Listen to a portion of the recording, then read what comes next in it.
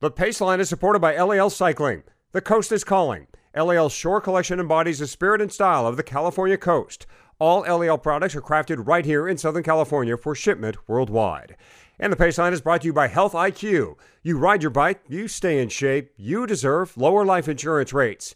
Head over to their website, healthiq.com/Paceline, and find out how much your riding can save you on premiums. Now on to the show. We have a trio of interviews on the Paceline that will tell you what it's like to race for and run a pro cycling team. I'm not a huge fan of crits, and I just like longer, harder races, especially stage races. We've done a lot of team time trials on the team with Rally and formerly Optum. I've definitely enjoyed those experiences, but they're some of the most painful times you can have on a bicycle. There's a lot of good riders. There's so much more depth in the peloton today compared to what it was like, say, 20, 25 years ago. But there's not enough teams that have enough money to really sustain that.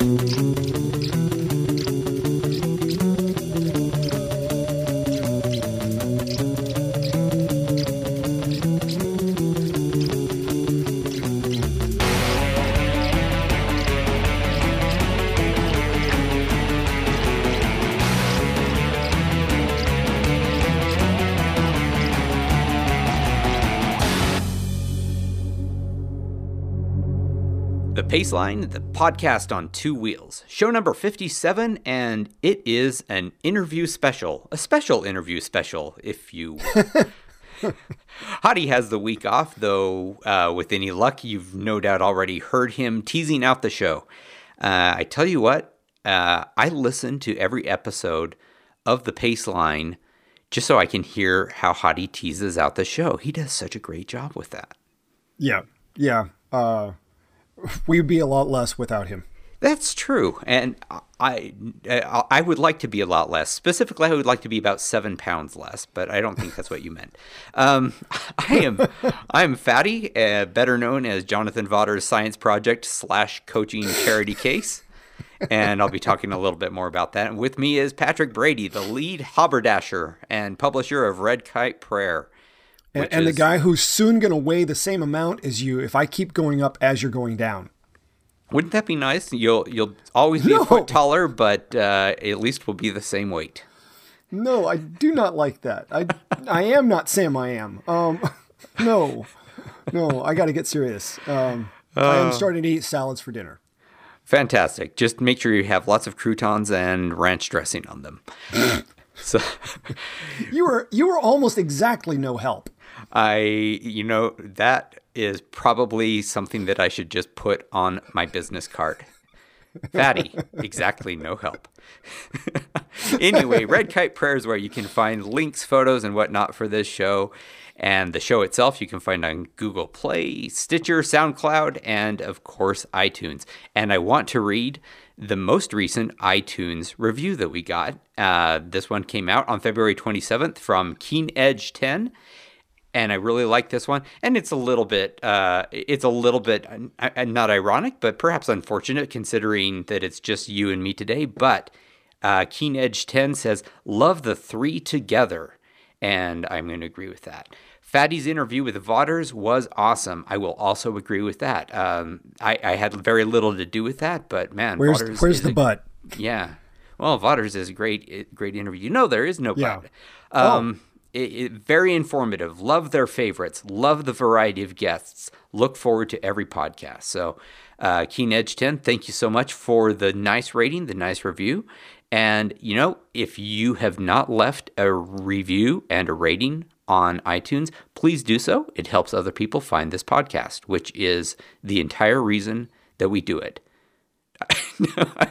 No, I think there's other reasons, right? But we do like the big fat 5-star ratings, right? Yes. It only takes a minute. So, Patrick, we're doing 3 interviews this episode. Before we start on those, tell us a little bit about what's coming up. Who are we interviewing and why? And then I want to talk a little bit about how things are going as being a science project. Yeah, exactly.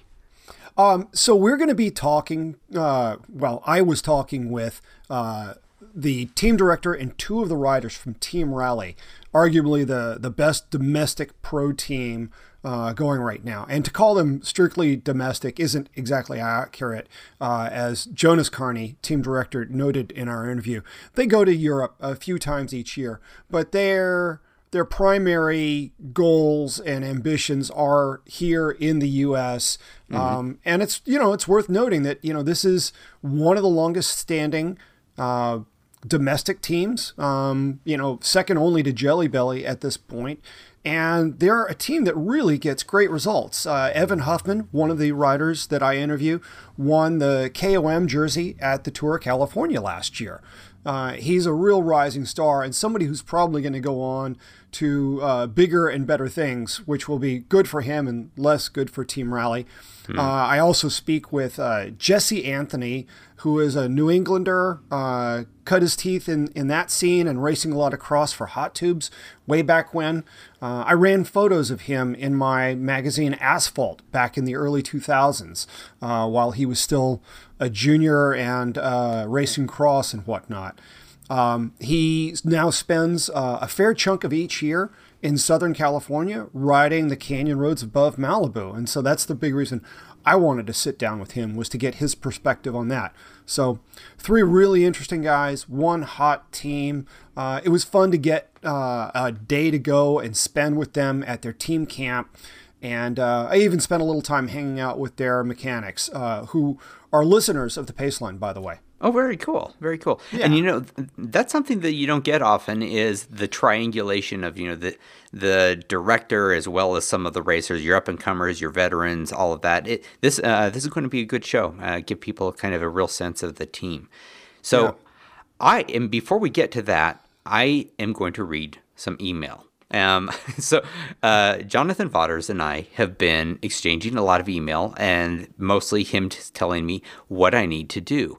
And since I think most of our listeners are probably curious what it is like to be getting email from the director of an important big team, a world tour team, telling you how you ought to be riding, I thought, this is actually worth reading some of this. And so I'm mostly going to be skipping what I wrote back because it's not important. It was mostly me just asking, and telling him how I did. But just, him telling me, what to do. So just kicking off here. So this is love letters from Jonathan Vaughters. No, So he starts off by saying, if I were going to say one thing short term, it would be to try and lengthen out your rides and lower the intensity a bit. Remember, he's having me work toward a fast time at Leadville 100. If, say, on Sunday you could go closer to 4 or 4.5 hours, but drop your heart rate by 10 beats per minute on average, I think that will help. From what I can see, you're very good about being consistent in training. However, you need to start working toward doing a few really long days every week, then having a few really easy rest days every week too. Try going over 4 hours on Sunday, then take Monday off, and we'll work from there. And then he gets more specific and says, do 200 watts for 4 hours, and that'll be a good indication to me of where your fat max threshold is. And then parenthetically, yes, that's a real term, and you'll hear me use it a lot.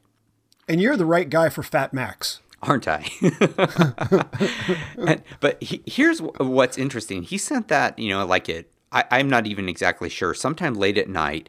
And then first, like 10 a.m. the next morning, just a 3-word email, how'd it go?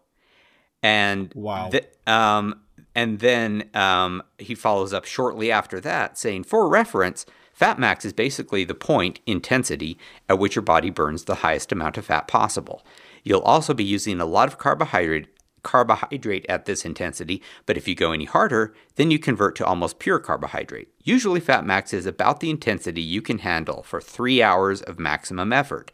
FTP is the power you can handle for 45 minutes of your maximum effort. So generally speaking, fat max is about 20% less power than FTP. Anyhow, could you hold the 200 watts for 4 hours? And then he sent me another email saying, okay, 2 things. Hydrate, 3 exclamation points. 60 to 80 grams of carbohydrate per hour. Drink, drink, drink, and eat. And then another email. Well? And at that point, I realized that that he is someone who is expecting very prompt response.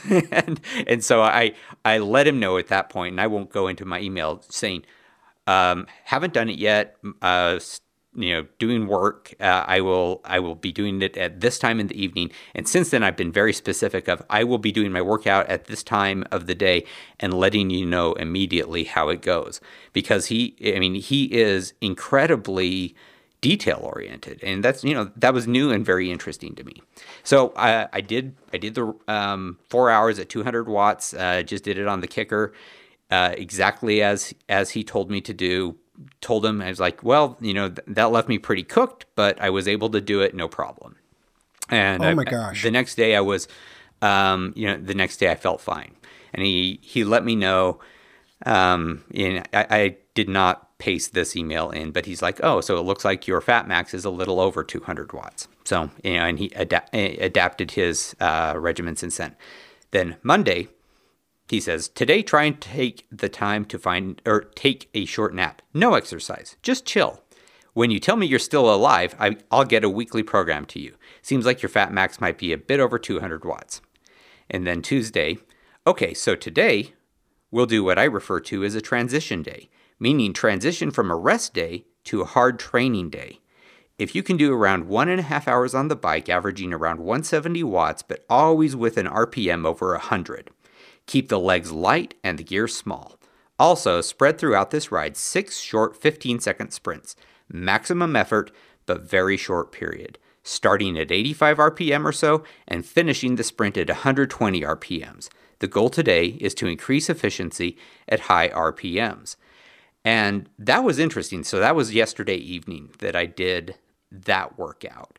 And that is the longest I have ever held 100 RPMs. I'm a masher, having been a single speed guy for a long time. Right. Doing 100 RPMs at a light gear, that was difficult for me. Probably, and it was interesting. He was thinking of that as sort of like a relatively light workout. For me, holding that kind of cadence at very little resistance was nutty. But I am learning so much from him, and here's kind of the funny thing: all of his emails are have the default sent from my iPhone signature. He's writing these long emails to me with his thumbs. Wow! So, I'm like, holy cow! I've never written that much email in my life, and there's no way that I'm bound to be like one of however many people he 24. That he is. So he is sending email like this constantly to all of the people that who actually matter, who make a living with this. But he's paying me an incredible amount of attention. And it's a remarkable gift is how I'm perceiving it, right? That to get this kind of feedback. So, huge thanks to Jonathan. He's not making any money out of this. He's just doing what we talked about in the last episode. And I want to, direct our listeners to episode, I think it was 56, our prior episode. That interview, I think, was, it was fantastic. As our rater reviewer mentioned, some real insight from him. And if you want to follow me as I'm doing everything that Jonathan Vaughters tells me to do, all of my workouts appear on Strava, and I'm super easy to follow. Just find me at bit.ly/fattystrava.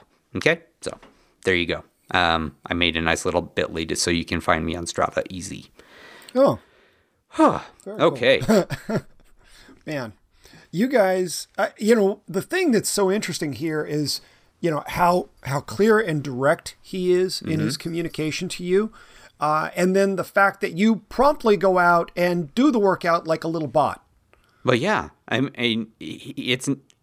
figured, that needs to be sort of the default expectation. If you're going to accept help from a coach, and perhaps this is more so with Jonathan Vaughters than I would be with anyone else. But, I've never really had a coach before. But, you hire them for their expertise and their knowledge. And if you then argue the point and or change or adapt instead of doing precisely what is asked of you, then I mean, why do you bother having a human coach? I mean, you may as well just go ahead and buy a book and, then adapt it on its own. So, yeah, I mean, it seems like the respectful thing to do to acknowledge, someone with this much experience is to be really precise and, obedient, as it were, in doing what they ask. So, yeah, I mean, I'm really enjoying this experience so far.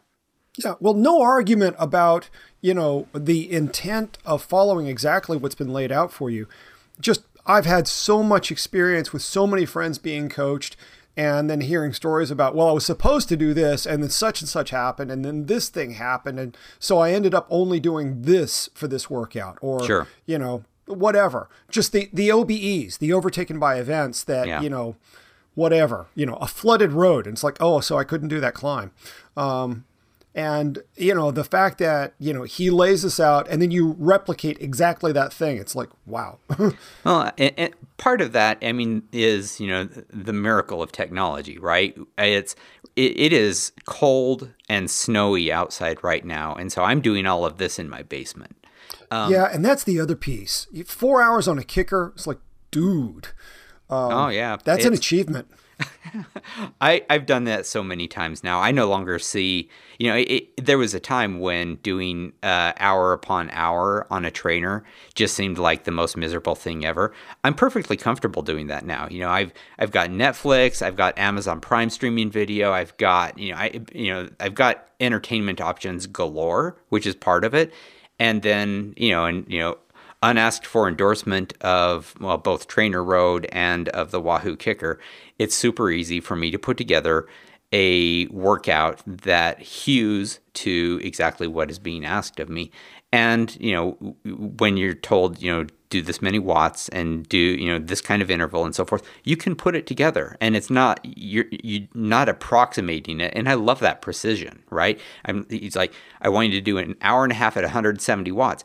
I did exactly an hour and a half at 170 watts, right? I can do exactly that. If you go and look at my Strava, you'll be like, holy crap, it's exactly an hour and 30 minutes and 8 seconds, because there was some spin down time, and it was at exactly 170 watts, so yeah, you bet. And you're like, give me the numbers and I will, and I will turn out the cadence, I will turn out the power, I will turn out the time, and if I can't, then, I will tell them afterwards, like, sorry, I was not able to achieve this. It looks like I need help building up to that.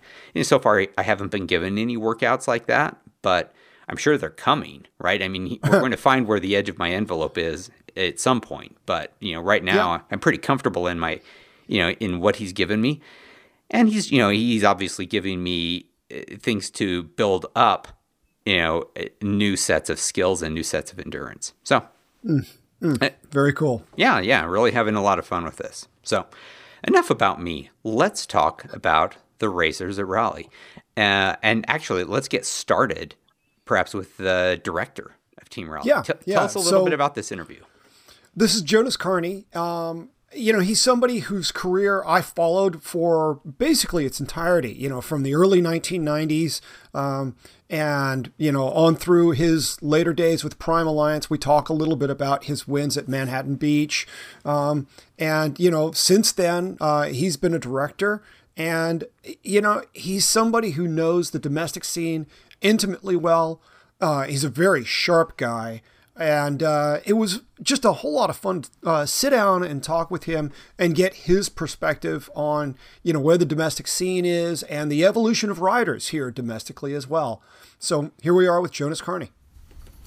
Okay, so I'm here with Jonas Carney of Team Raleigh. They're having their Southern California training camp. We're in Oxnard, actually in a little pocket of Oxnard that I've never seen before. And I spent a lot of years in Southern California. So Jonas, I guess the first question I want to ask is, the climate for pro cycling in the U.S. has changed an awful lot since the Reason decision. I called that Hurricane Katrina for cycling.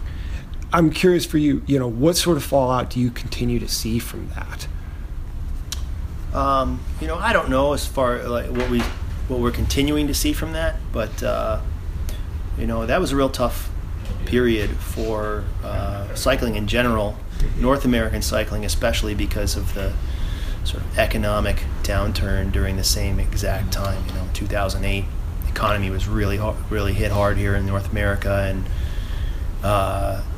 in addition to all the scandals and stuff, and so it was a really tough time to survive as a cycling team here in North America and keep our heads above water and keep going. And we were really fortunate to have great partners, and very fortunate to have Charles Aaron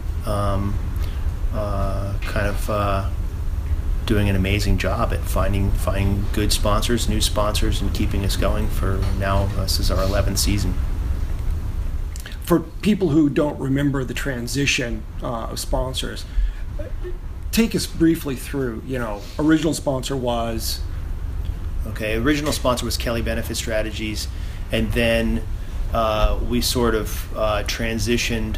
Optum Health came on board as a co-title, and then there were some other sponsors along the way that were co-title or presenting level, but it was Kelly, and then it transitioned to Optum, and then we transitioned to Rally.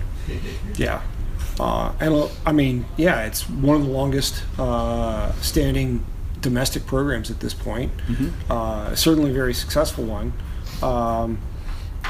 In terms of, being sponsored by an American company without any European aspirations, that really drives you to focus all of your efforts on the domestic scene. Knowing some of the crazy UCI rules, what does that do to your ambitions? What does it make you focus on, both in terms of which races, and what's that mean in terms of the riders you select? Well, we do race in Europe. We have raced in Europe every year for 11 years now. We've done it, little bits at a time, where we go over for a month, go over for 2 weeks or 6 weeks or a month or whatever it is. We do it when we can, and we usually use that as either to build up for something like Tour of California, or something that to gain experience for our younger riders. So there's a lot of value in us going over racing international stuff. We raced actually not just Europe, but all over Asia, South America, elsewhere too. But our sponsor is an American sponsor, and their focus is North America, and so that's our focus. Rally is expanding and internationally, and so we're hoping that'll mean that our team will continue to race internationally and hopefully increase our international presence. But yeah, the first priority for us is to make sure that our sponsors are getting a return for their investment, and we're doing right by them. And if that means racing in America, then North America will be our focus. And we pick the races that are in their markets, the races that are most important to them, races that can garner the most media attention for our sponsors, and we target those races. And in terms of selecting riders, if you get a really hot talent, mm-hmm. Somebody who's a climbing phenom, there's always the risk of losing them to a pro tour team. Mm-hmm. How much of your mission do you see as being a feeder to big pro tour teams versus selecting riders that you really want to be able to hold on to and work with over a career? Yeah, there's just a lot of give and take in that. We lose riders all the time to bigger teams. It's been happening since we started. We've lost a lot of great riders to European programs or programs that could offer more European racing, and that it's hard. It's hard to rebuild and find riders to fill those gaps when you lose like a Mike Woods or a Chad Haga or a David Vayu, guys who are like just stellar riders that we brought in, developed. But it works both ways. We're also pulling riders from smaller teams that see our opportunity as they see our team as an opportunity to have more opportunities, because we do race in Europe and we do get invitations to the biggest races in North America. So while it's frustrating for us to lose our best guys, it's frustrating for the smaller teams when we recruit their riders. So obviously, the bigger we get, the more we grow, the less difficult it'll be. So that's our goal is to get bigger, so that we'll lose less of our best riders.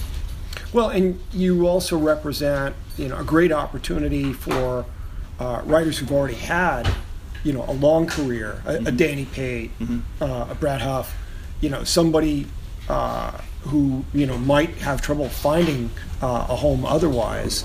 I mean, the obvious thing that everybody talks about with an experienced rider like that is the mentoring that they can give younger riders.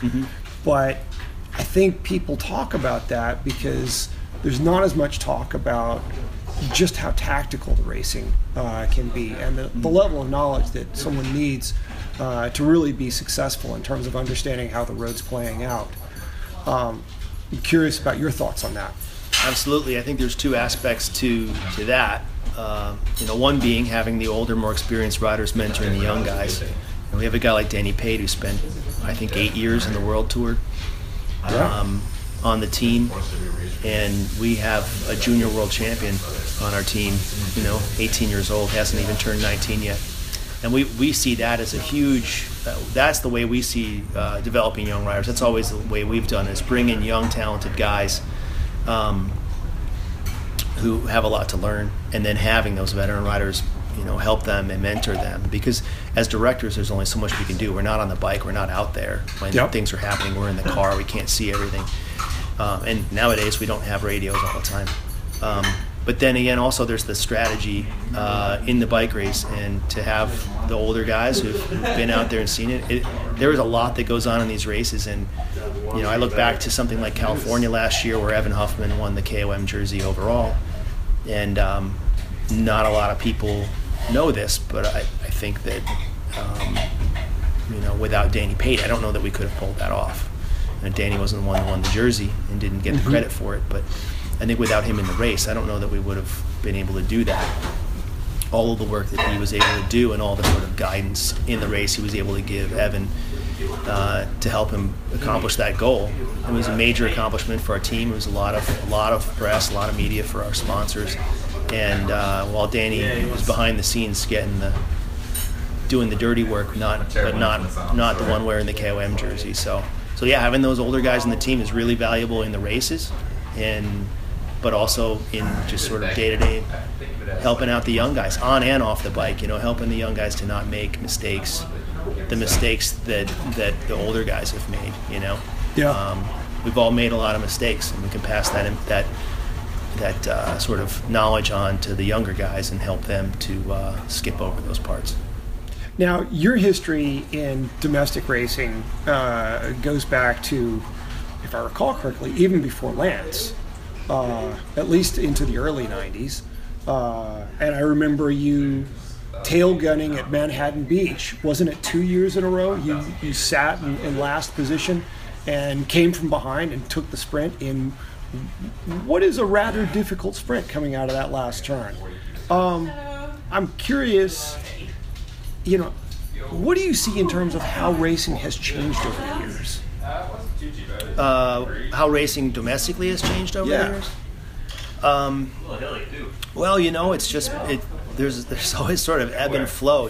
We get some really great races, and then we lose really great races, or we have more teams. There's some more money. The market becomes better for the riders.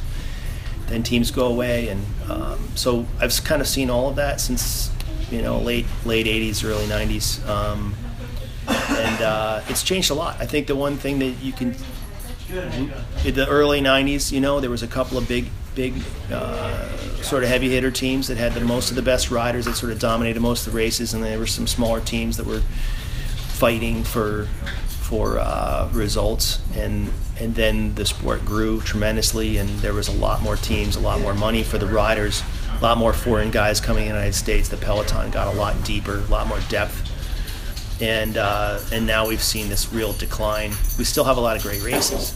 Tour of California, Utah, Alberta. The new races that will hopefully happen this year. So the racing scene is pretty solid. It hasn't changed a ton, and I think there's actually more bigger races. They've changed a lot over the years. But as far as racing goes, as far as the teams go, we're kind of almost back now to the way it was in the early 90s, where there's just a few teams that have pretty good budgets, and there's and then a bunch of teams that are struggling, or they don't have as big of a Touch budget. and go. It's touch and go, and 8 years ago there was a ton of teams and a ton of money in North America racing domestically, and now there's still teams, but they're much their funding is much lower than what it was 8 years ago. So it's tough. There's a lot of good riders. There's so much more depth in the peloton today compared to what it was like, say, 20, 25 years ago.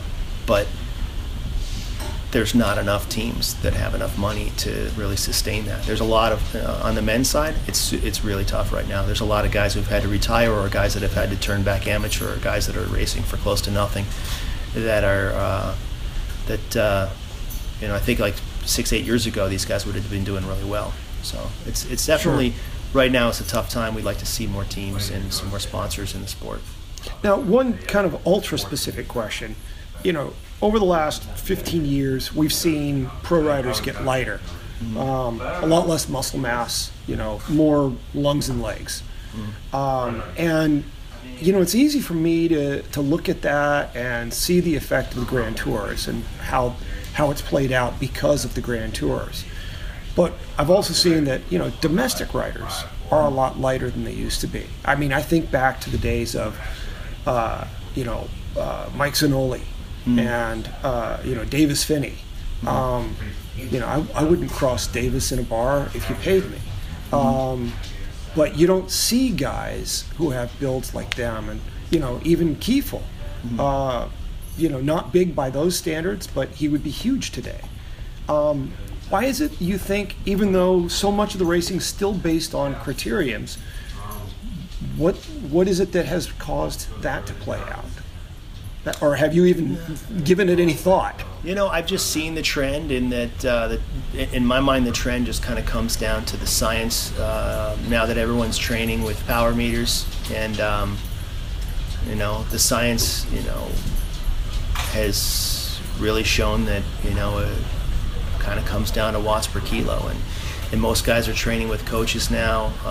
It's much more, there's a lot more depth in the peloton because the 50th or 100th best guy in the peloton actually has a coach and is training properly and understands these things, whereas 25 years ago or whatever, a lot of people were just winging it and didn't have coaches, or the technology wasn't there. So but for sure that's the trend, is that that guys are getting lighter, cutting weight, and just focused on watts per kilo. But there still are some big dudes out there who are still some really big guys. I mean, Tom Zerbel just retired at the end of last year, and he, on his best form, he'd be 195 pounds, big guy. So there's still some guys out there, but really nowadays I think that just all this technology, training with power, has really shown a light on the fact that watts per kilo are what gets the job done, and so everybody is focused on that. Wow, wild, yeah. Well, good luck this year. Thank you very much. I'll certainly be watching, but thanks lots. Awesome, Appreciate thank you. Oh, watts per kilo. I tell you.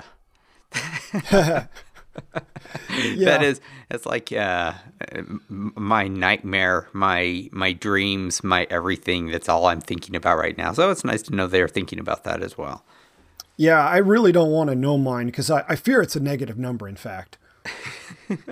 I'm right at 4 right now. Wow. JFYI. Wow, dude. Yeah, well, I mean, when you were sharing earlier, from your work with JV, I mean, your fat max isn't that much lower than my FTP. Interesting. No, Yeah. Depressing. Wrong answer. Depressing. It's interesting to me. Yeah. I'm Makes sure me it want to is. race you. Yeah. But back to them. I'm sorry. I made this about me, which is really my superpower. But I mean, really interesting. Just the dynamic of the domestic team. That the expectation that if we have someone who's really great, we're going to lose them, and that's okay. We understand that and we appreciate that. That's one of the things that I most loved about the conversation with Jonas was just how sanguine he is about the whole thing. Sponsors come and go, riders come and go. We're more disciplined now. We know more. This is, his acceptance of the state of the sport, it's obvious that he's at peace with it and he just wants to do good work. And that's what made that conversation so much fun for me. But moving right along, our next conversation is with Evan Huffman, who, really, still very young guy, but won the KOM jersey last year at the Tour of California. And, circumstances played in his favor, but you don't get there without a lot of talent and riding like crazy. So we kind of go back through his career some to bring everybody up to speed, and then talk a little bit about where he's going now. And we'll get to that interview with Evan Huffman right after this break. You're looking at your first two on the podium right now. And now here you go. The cat and mouse game has absolutely. Team will not pull through. And Evan Huffman is not pedaling. I mean, now he's got crystal cranks on that bike. As he pedals any harder, no brakes. So he does not walk.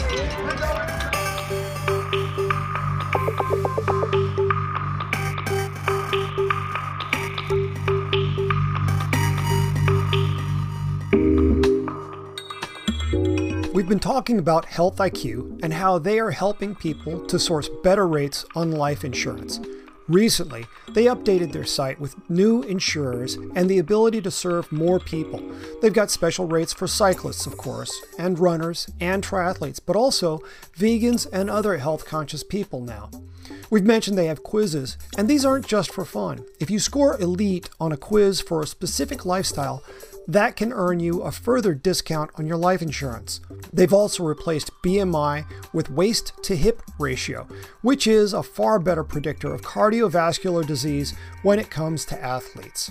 Additionally, they replaced the LDL to HDL ratio with triglyceride to HDL ratio for people on low carb or paleo diets because that's a better predictor of cholesterol health. Amazingly, they will not take into account one incidence in a family history if you are otherwise healthy. It's like a get out of jail card. In other words, if one person in your family has had cancer or diabetes, they won't ding you for it. Finally, they can also get better rates for those with runner's heart or hypertension. Check them out at healthiq.com/paceline.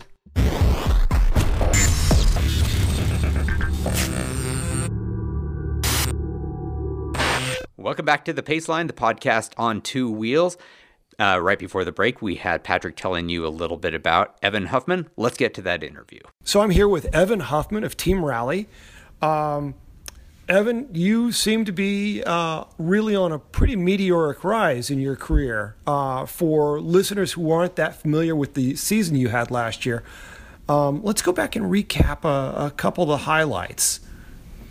I started the year in Europe in February, which was a little bit of a tough start with it was bad weather and jet lag and everything, but then came back home and did some kind of more local events, Snelling Road Race and Chico Stage Race, and won both of those, which was an awesome start. Wow. Or kind of, way to Snelling is get a the spring tough going. race. Yeah, it was a hard Was race. it windy and wet that year? It was dry.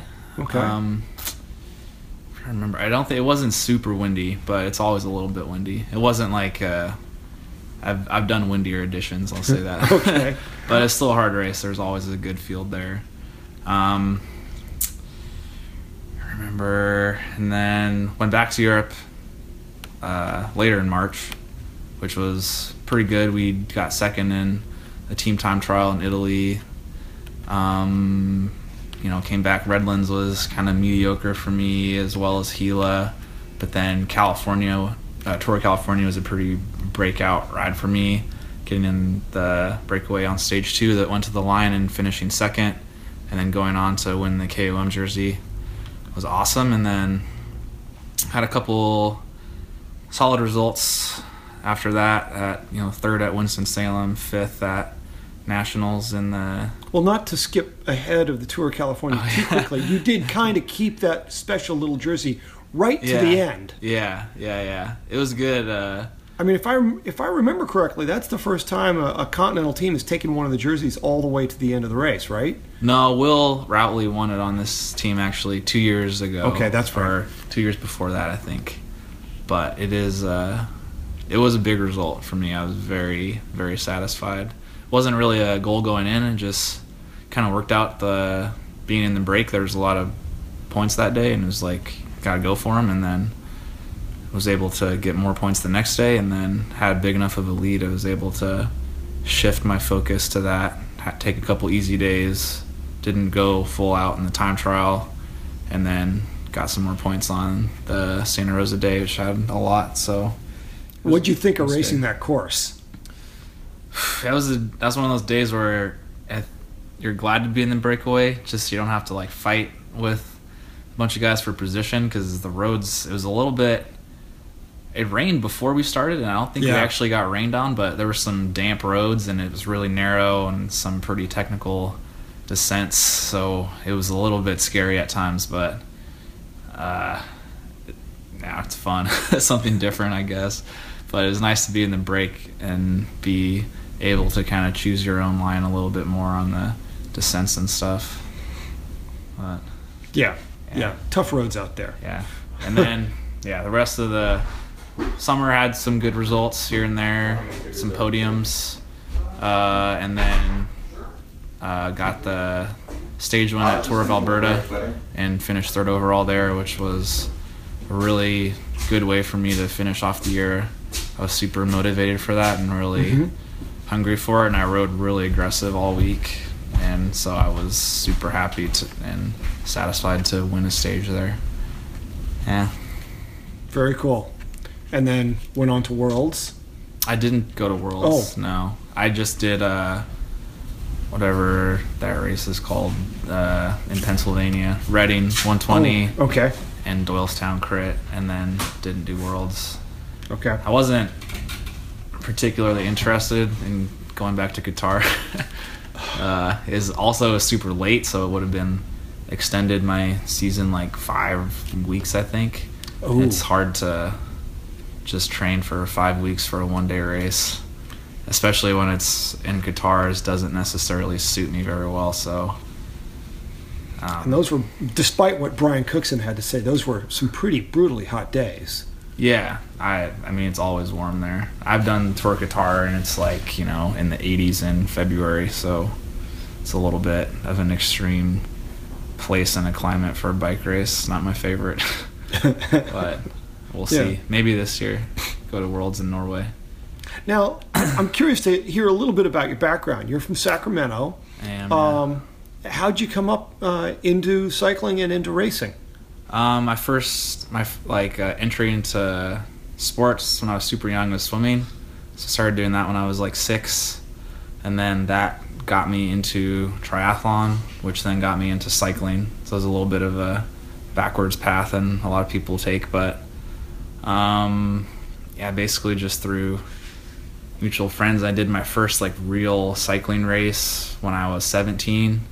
Lamb Park Crit in Sacramento, a junior race. So it was like a perfect timing for me to get into the sport when I was still a junior, so I had a lot of opportunities to do a lot of races, but whereas it can be a lot harder if you're older.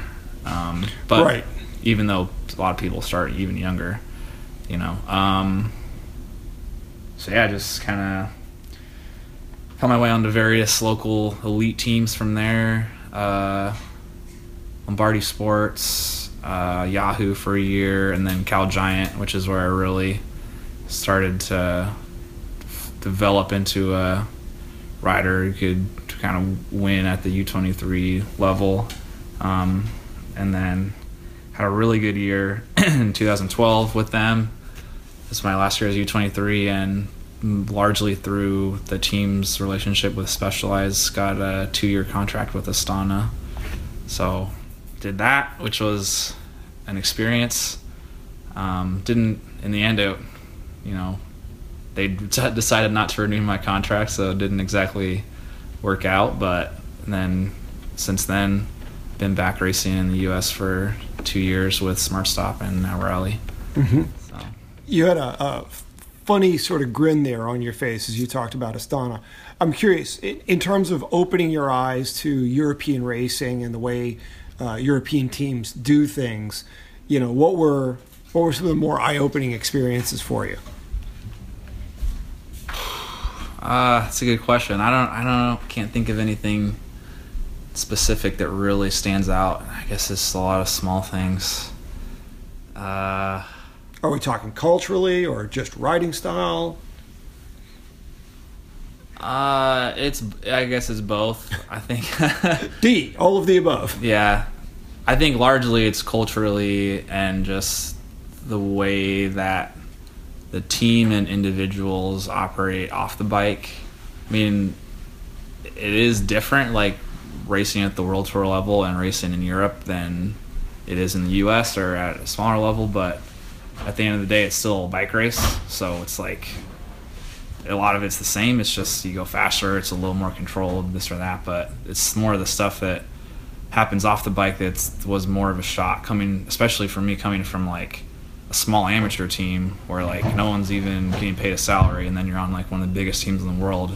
All of a sudden you have 26 teammates instead of whatever, like 10 to 15, and you have 8 directors instead of 1.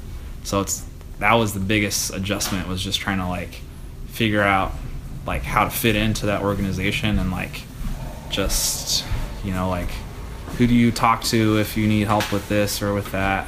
It's really easy to like get lost, and trying to make friends or with teammates is hard when half the guys don't speak English at all or very poorly. Mm-hmm. Obviously, learning how to pack a rain bag, little stuff like that even is just a lot of small things to learn, I guess. And I did learn a lot, but I wouldn't say I thrived on the team, I guess. So. Okay. I mean, something you hear, from guys who've spent time, racing a full domestic calendar here, and then going to Europe and racing that. Guys who are, shall we say, better climbers, better suited to stage racing, don't really look forward to coming back to the U.S. because of the preponderance of criteriums. How's that been for you? I mean, you're certainly a great climber. Are you missing some of those European races, or is this working out for you? I do miss it a little bit. I'm not a huge fan of crits, and I just like longer, harder races, especially stage races. So I do miss the racing sometimes, but that said, there's also a lot of races where I can do well here, obviously, like I showed last year. I mean, it's a lot better now than it was 5 years ago with Alberta and Tour California, and I guess that's been around for a while, but there's still a lot of good climbing stage races around, so it's kind of a mixed bag. It's easier being in the US, being an American, being at home. Even when you're more on the East Coast, you're still kind of at home, whereas in Europe you can definitely just that little bit less comfortable just getting around and talking to people. Do you speak any foreign languages yet?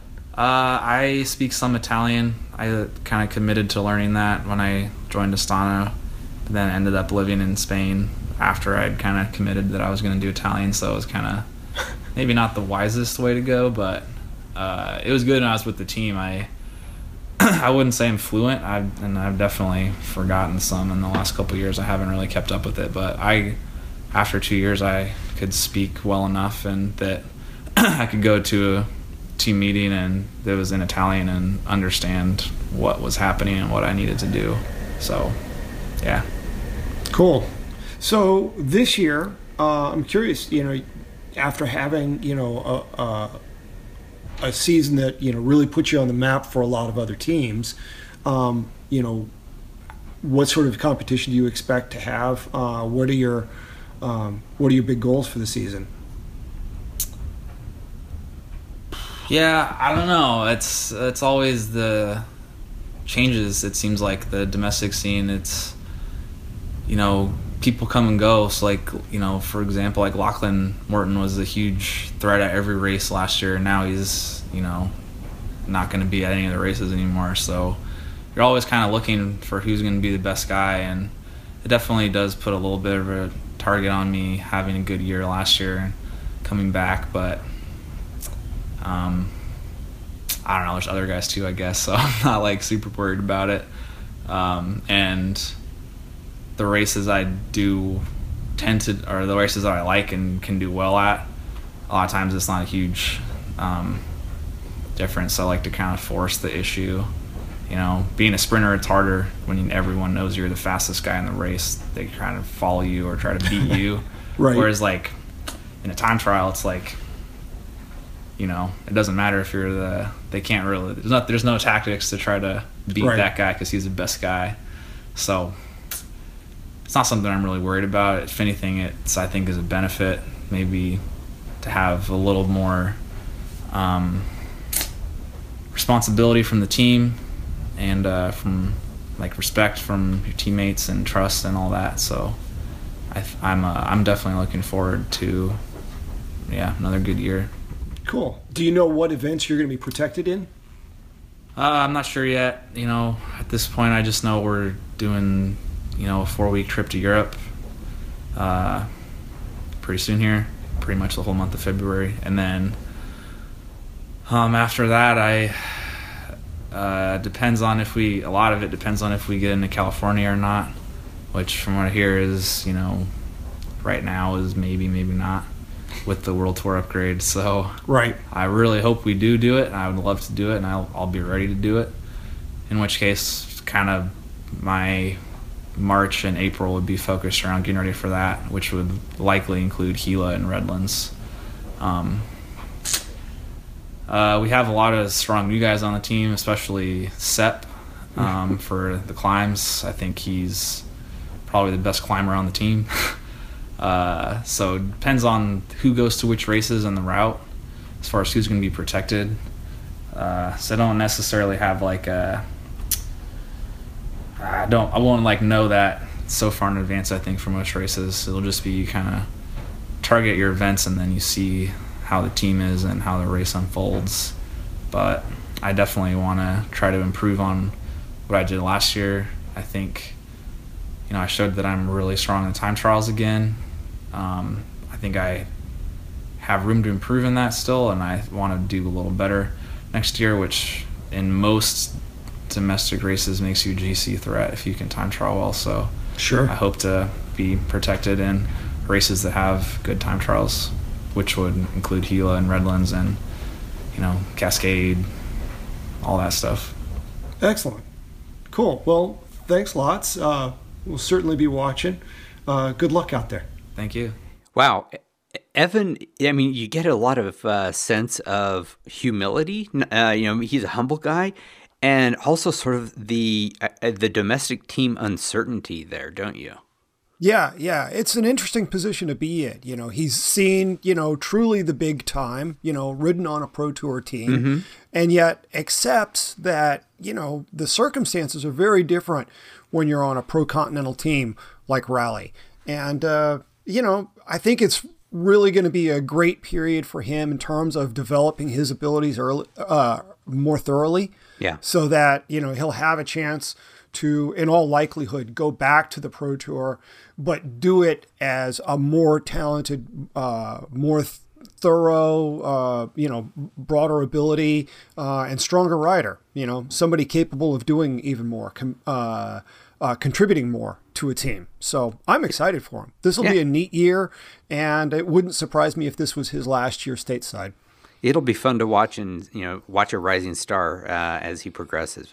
So last interview that you conducted was with Jesse Anthony, who's a sort of a veteran. Tell us a little bit more about him. Yeah, so he's a New Englander. He came to my attention back in the early 2000s when he was riding for Toby Stanton's Hot Tubes team.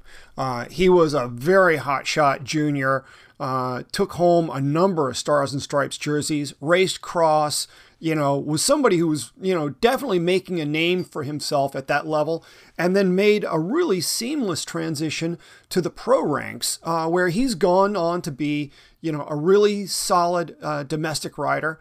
But what really interested me in talking with him is that he has begun spending a big chunk of each year living in Southern California and riding the canyon roads of the Santa Monica Mountains. And so, I just wanted to have a chance to get a pro rider's perspective on that, plus talk a little bit more about how his career is going. So I'm here with Jesse Anthony with Team Rally. And Jesse, I'm interested to talk with you because you're a relatively recent transplant to Southern California, right? Yeah, I've been here 4 years now. So to me, it still feels, there's still nuances that I'm learning, but I also have spent a lot of time here in the past too, so it definitely feels like home. Well, that's nice. Now, you're a New England boy, if I recall correctly, from your time with Hot Tubes. Yes, I grew up in Beverly, Massachusetts, and my whole family's still there, so I go back quite frequently. And when people ask me where I'm from, I say Massachusetts, and when they ask me where I live, I say Southern California. It's like Facebook, Mm-hmm. Current town.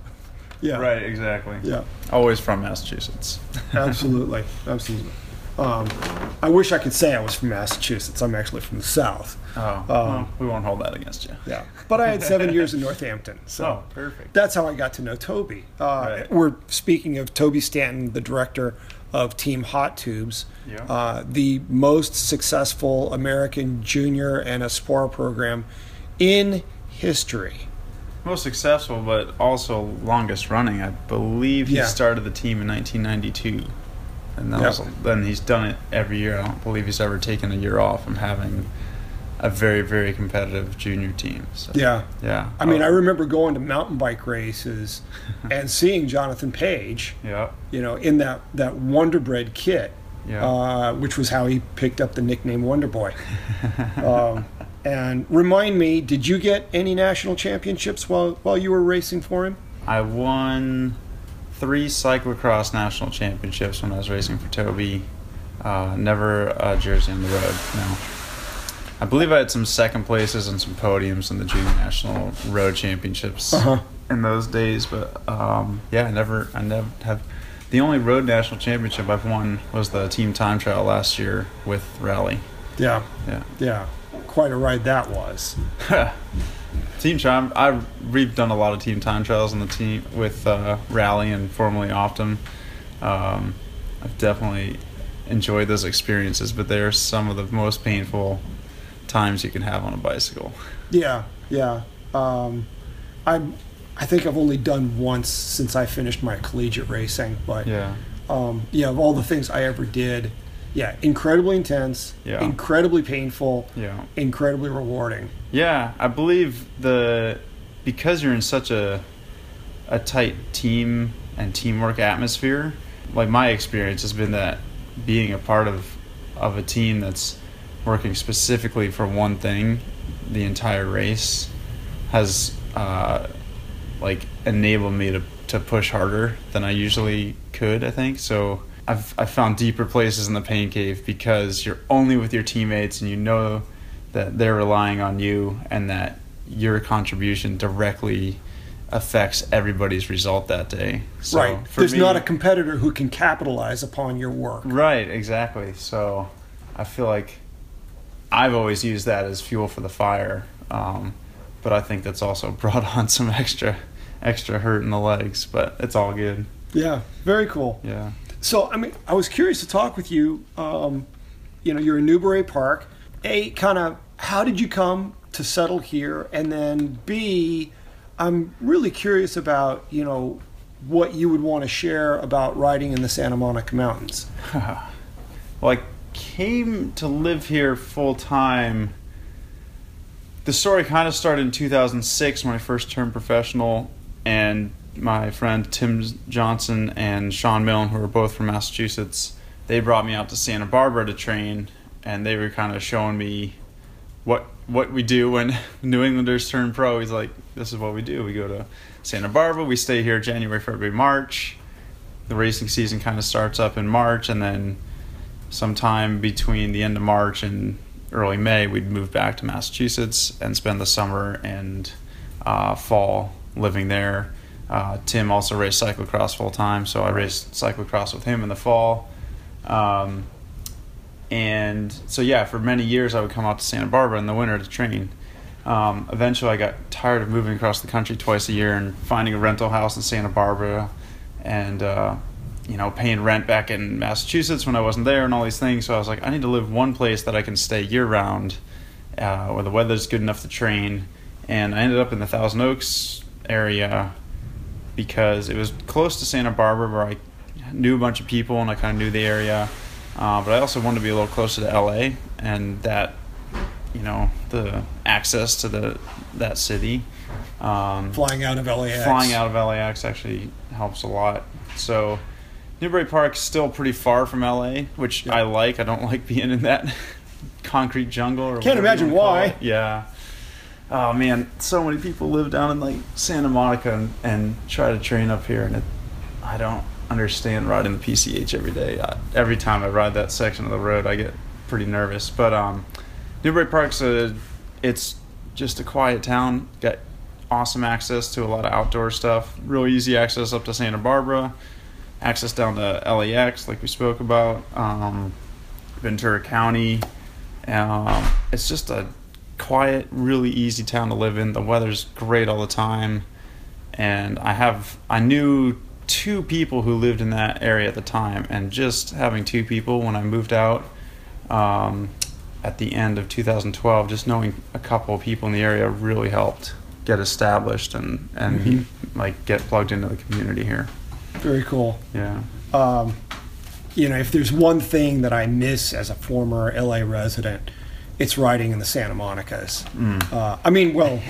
Other than the people, I left behind a lot of great people. Yeah. But in terms of, the number 2 item on my list, climbing Topanga, Fernwood, Saddle Peak, Latigo, descending stunt, I'm curious, when you need kind of a test piece for your fitness, sure, you climb on a trainer and do, a proper traditional FTP test, but I'm betting that there are climbs there that, you use as a real-world test of your fitness. What are your go-tos? Honestly, the Rockstar is my favorite testing climb. I don't think you need a lot of time to test. My coach and I kind of settled on 8 minutes, which I don't do the whole Rockstar at 8 minutes. But okay, good. We actually, this year, we're going to start doing just the entire Rockstar climb as a test. And that's probably one of my favorite climbs. Well, it's definitely one of my favorite climbs in the area. Latigo, I think, is awesome also. But I'm not really a climber type, so I kind of like the shorter one. Rockstar is great. Potrero is awesome. Mm-hmm. And then a couple of, like, the smaller sections, like the second part of Latigo, that 4-minute puncher at the end. Yep. It's 4 minutes for you. Depends on the day. But so yeah, that was actually also the other attraction of moving out here, was that the riding, once I got to know these roads in the Santa Monica Mountains a little bit, the best riding I've found in the country, especially in the winter. When the weather's nice, there's a lot of awesome places to ride in America.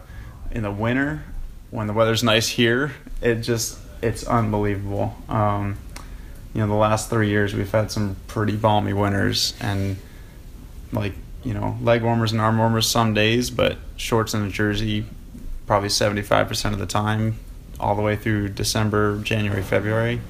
And that just makes training so much easier. For me to plan, like, I take the off season at the end of the fall, start my training, and I don't really have to plan my training around weather. Mm-hmm. If there ever is a rainy day, I'm fine to take a rest day, or I can switch days around. But having that consistent weather really enables me to train exactly how I want to, day in, day out, and set a plan, a week at a time or 2 weeks at a time, and really accomplish that. And on top of that, it's just these roads never get old. Like you mentioned, Stunt, Latigo, Mulholland, Decker, Piuma. There's all these climbs around that I've done them tons of times now, and still every time I ride them, I really appreciate the views, and some of those rides just never get old. Well, and it's unusual to get a place where in such a narrow concentration you have so many different roads to choose from. You know, if you're on PCH and you don't feel like climbing Deer Creek, you know, you just go down a little further. Right. You know, you can do Yerba Buena instead or something. Right. You know, Right.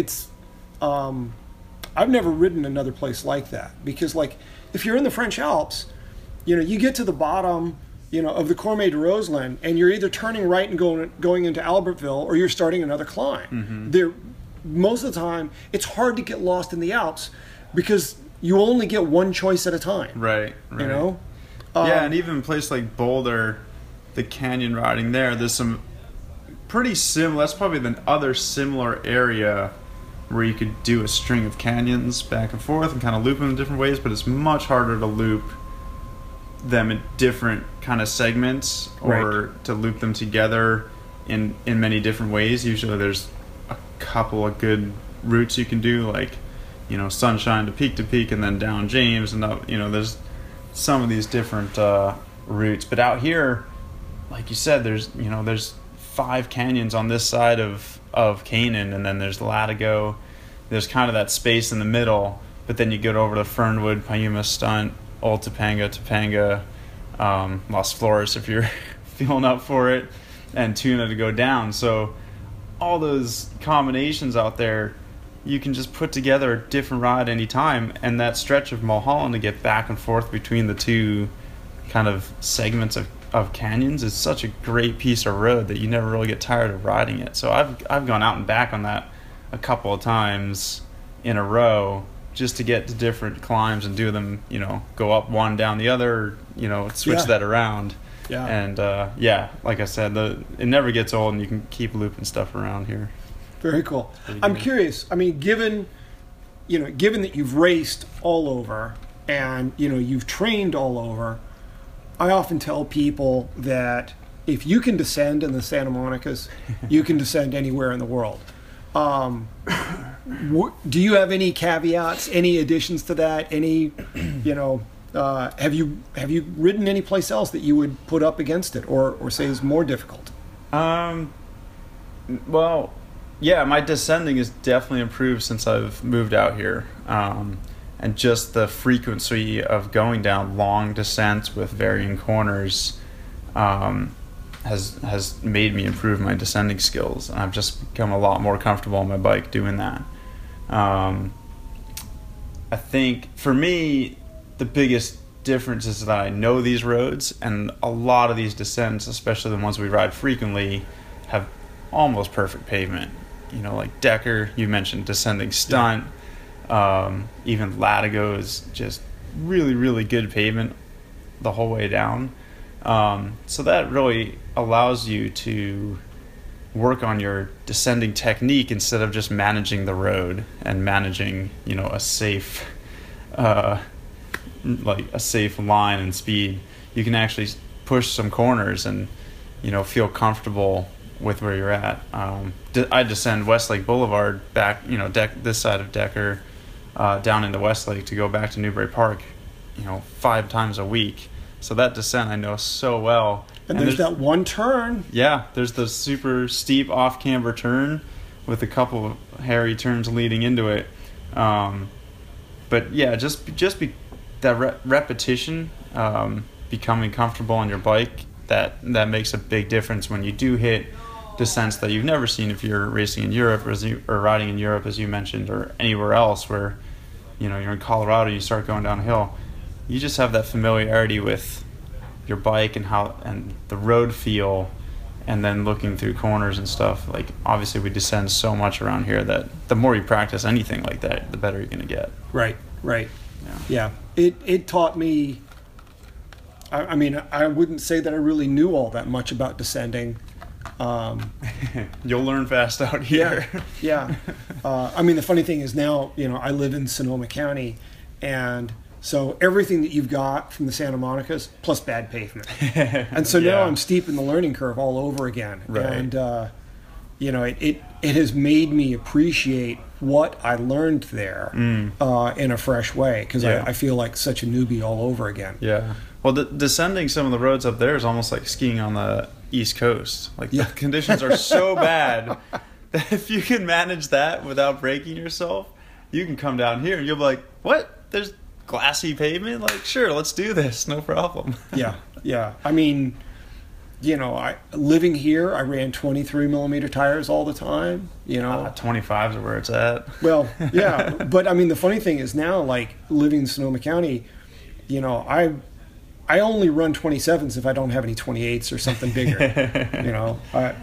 I've got a bike that will run 35s, Yeah. And then my gravel bike runs 40s. It's nice that the industry is catching up with the best type of equipment to use. Easy gearing, there's compact cranks, SRAM makes the Y-Fly, derailleur and cassette combo, and now everybody's finally figuring out that big tires and low pressure are the way to go. When I started racing the NRC in 2006, I wouldn't say blowing my mechanics' minds, but I was spending some of their time always lowering my tire pressure before every race, and I would just run like 95, and that was back when they pumped them up to about 110. Yeah. And I was like, hey, if I start pinch flatting a lot or something, I'll let you. Then we'll talk. I'll let you do your, whatever pressure you want, but until then, I want to be able to corner and be comfortable. So. That's great. Yeah. That's great. Will we ever see you back out on the cross circuit again? Good question. I really miss racing cross, but it's so hard on my body. I had so many back issues coming up through cross, and that's kind of the main reason I stopped, was just because I was so inconsistent and I wasn't able to perform to how I knew I could consistently. I would have those days when my back was fine, and if things worked out, then I'd have some good days, and those were awesome. Like, I really, really miss those days on the cross bike when you get a course dialed in and you feel good and you have a good legs. But the agony I went through just constantly fixing my body and seeing therapists and struggling in training because I had this back that was just so knotted out. That was really, really difficult to deal with mentally. So I always remember that when I think about coming back to cross. I would love to race cross again. I truly miss the sport, but it would take a lot. Understandable. Yeah. I mean, it's given the number of racing days so many guys have, it's a big ask to try to do both those seasons. It's a different animal than when I used to race. A lot. The season's a lot longer. It's a lot more high-profile events, which is all great. But I see with these guys like Jeremy Powers and Jamie Driscoll that I grew up racing with those guys. And I see what they're doing now, and they're full-time cross racers. That just handling the cyclocross season is enough. And I was always doing a full road season and the cross season. So you can definitely adapt to that, but it's hard. And yeah, it's a really, really, really hard sport, and I have a lot of respect for those guys who can race at the top level for a while. I mentioned those two guys, and they're some of my older friends in the sport, and I really appreciate watching them and seeing what they do. Yeah, very cool. Yeah. Well, man, thanks for the time. Yeah, really appreciate it. Yeah, that's good. Man, those guys work so hard. Yeah. I can't imagine, getting as many race days in a year if you're doing, just the domestic road scene. But if you add cyclocross on top of it, that's a very long year. Yeah. My most intense year ever, I had 52 race days, and I was completely done at the end of that season. And a lot of these guys, just from the road season, they'll have 60 days of racing. Man, incredible. Yeah, he pretty well just convinced me to never do cyclocross. Here I am hoping I can do more of it next year. I'm sore and fatigued already. I certainly don't need more of that. I don't think that was his intent.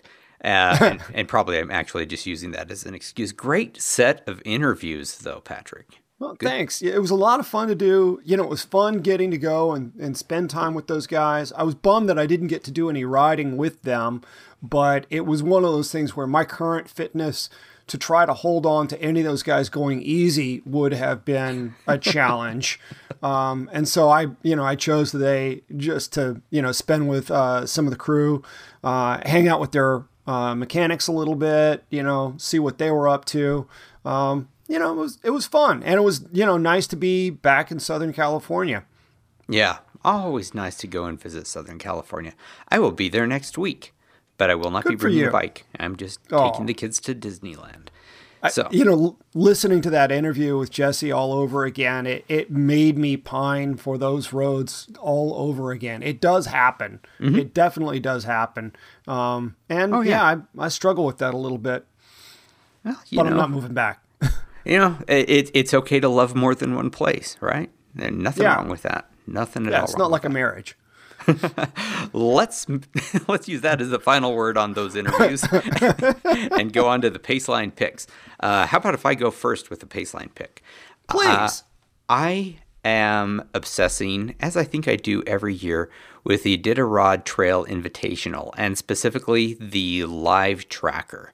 There are a few names that I know, no one that I'm like super close friends with, but Jill Homer's longtime boyfriend, Beat Jagerlaner. I'm not sure in fact, I'll say I'm 99% sure I'm getting his last name wrong, but he's doing the 1,000-miler and is in contention for the lead. He's in about 5th place. Jay Pedivari is doing great. And Jenny Kuriak, Mike Kuriak's wife, is also just killing it. So, it's funny. Not funny. It's fun watching people do this amazing race that I would only ever consider watching. I mean, as a person who is really not a great cold weather rider, I appreciate perhaps even more watching people who do have that kind of grit, that kind of intensity or endurance ability. So the mad determines. Yeah, love it. So if you haven't already, go to trackleaders.com/ITI17. That would be short. We'll have a link. Let's put a link on the site. Yeah. What's your Paceline pick, Patrick? So I'm getting back into part of the season, with more grasshoppers. I've got one coming up this weekend, Super Sweetwater. And so I've been spending time on my Danucci and falling madly in love all over again with Continental's Cyclocross Speed tire. That's the model name, Cyclocross Speed. It's a 35 millimeter tire with a diamond file tread and knobs on the side. And it's made for hard pack, fast conditions, which you get when you're mixing it up between road and gravel and roads with lots of potholes. It's just a fantastic tire. And, anytime I don't need a 40 millimeter tire in order to get through, crazy rocky stuff, this continues to be my go-to tire. I'm really crazy about it. And so even though I've already reviewed it, I figured, I'll make this my pick of the week. Fantastic. I might have to talk with you about that again when I start thinking about the Crusher and the Tusher. Sounds like it might not be a bad match. It's worth considering. To me, it just depends on how much rock there is and what the chances are of pinch flatting. If I'm really risking pinch flats from huge rocks that I could hit, I start going for something bigger. All right. But if I just need something for smoother conditions, it's a dynamite tire. Just love this thing. Fantastic. Cool. What's coming up on an RKP? Let's see. Just posted a review of EE brakes. So this is a brake that's, not Dura Ace or Campagnolo or something aftermarket. They're not cheap, but they're really effective. And I just heard from an engineer friend last night that someone doing some independent testing found out that it is the most powerful caliper brake on the market. So that was a really pleasant surprise. Let's see. I did some waterproof socks earlier this week. I rode them in some events, and they're thick. They're from sealskins, but, pretty impressive stuff. And then there have been a couple of new essays. One about my move from Southern California to Sonoma County called On Moving.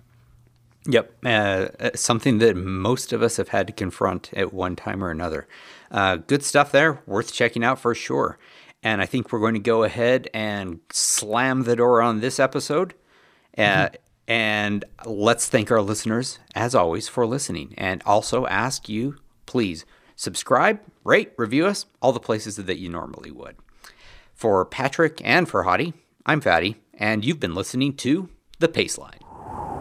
In New York, Chicago, or Boston, a favorite day might be the one when they run the marathon. Here in Anchorage, it's this day, the day of the ceremonial start to the Iditarod.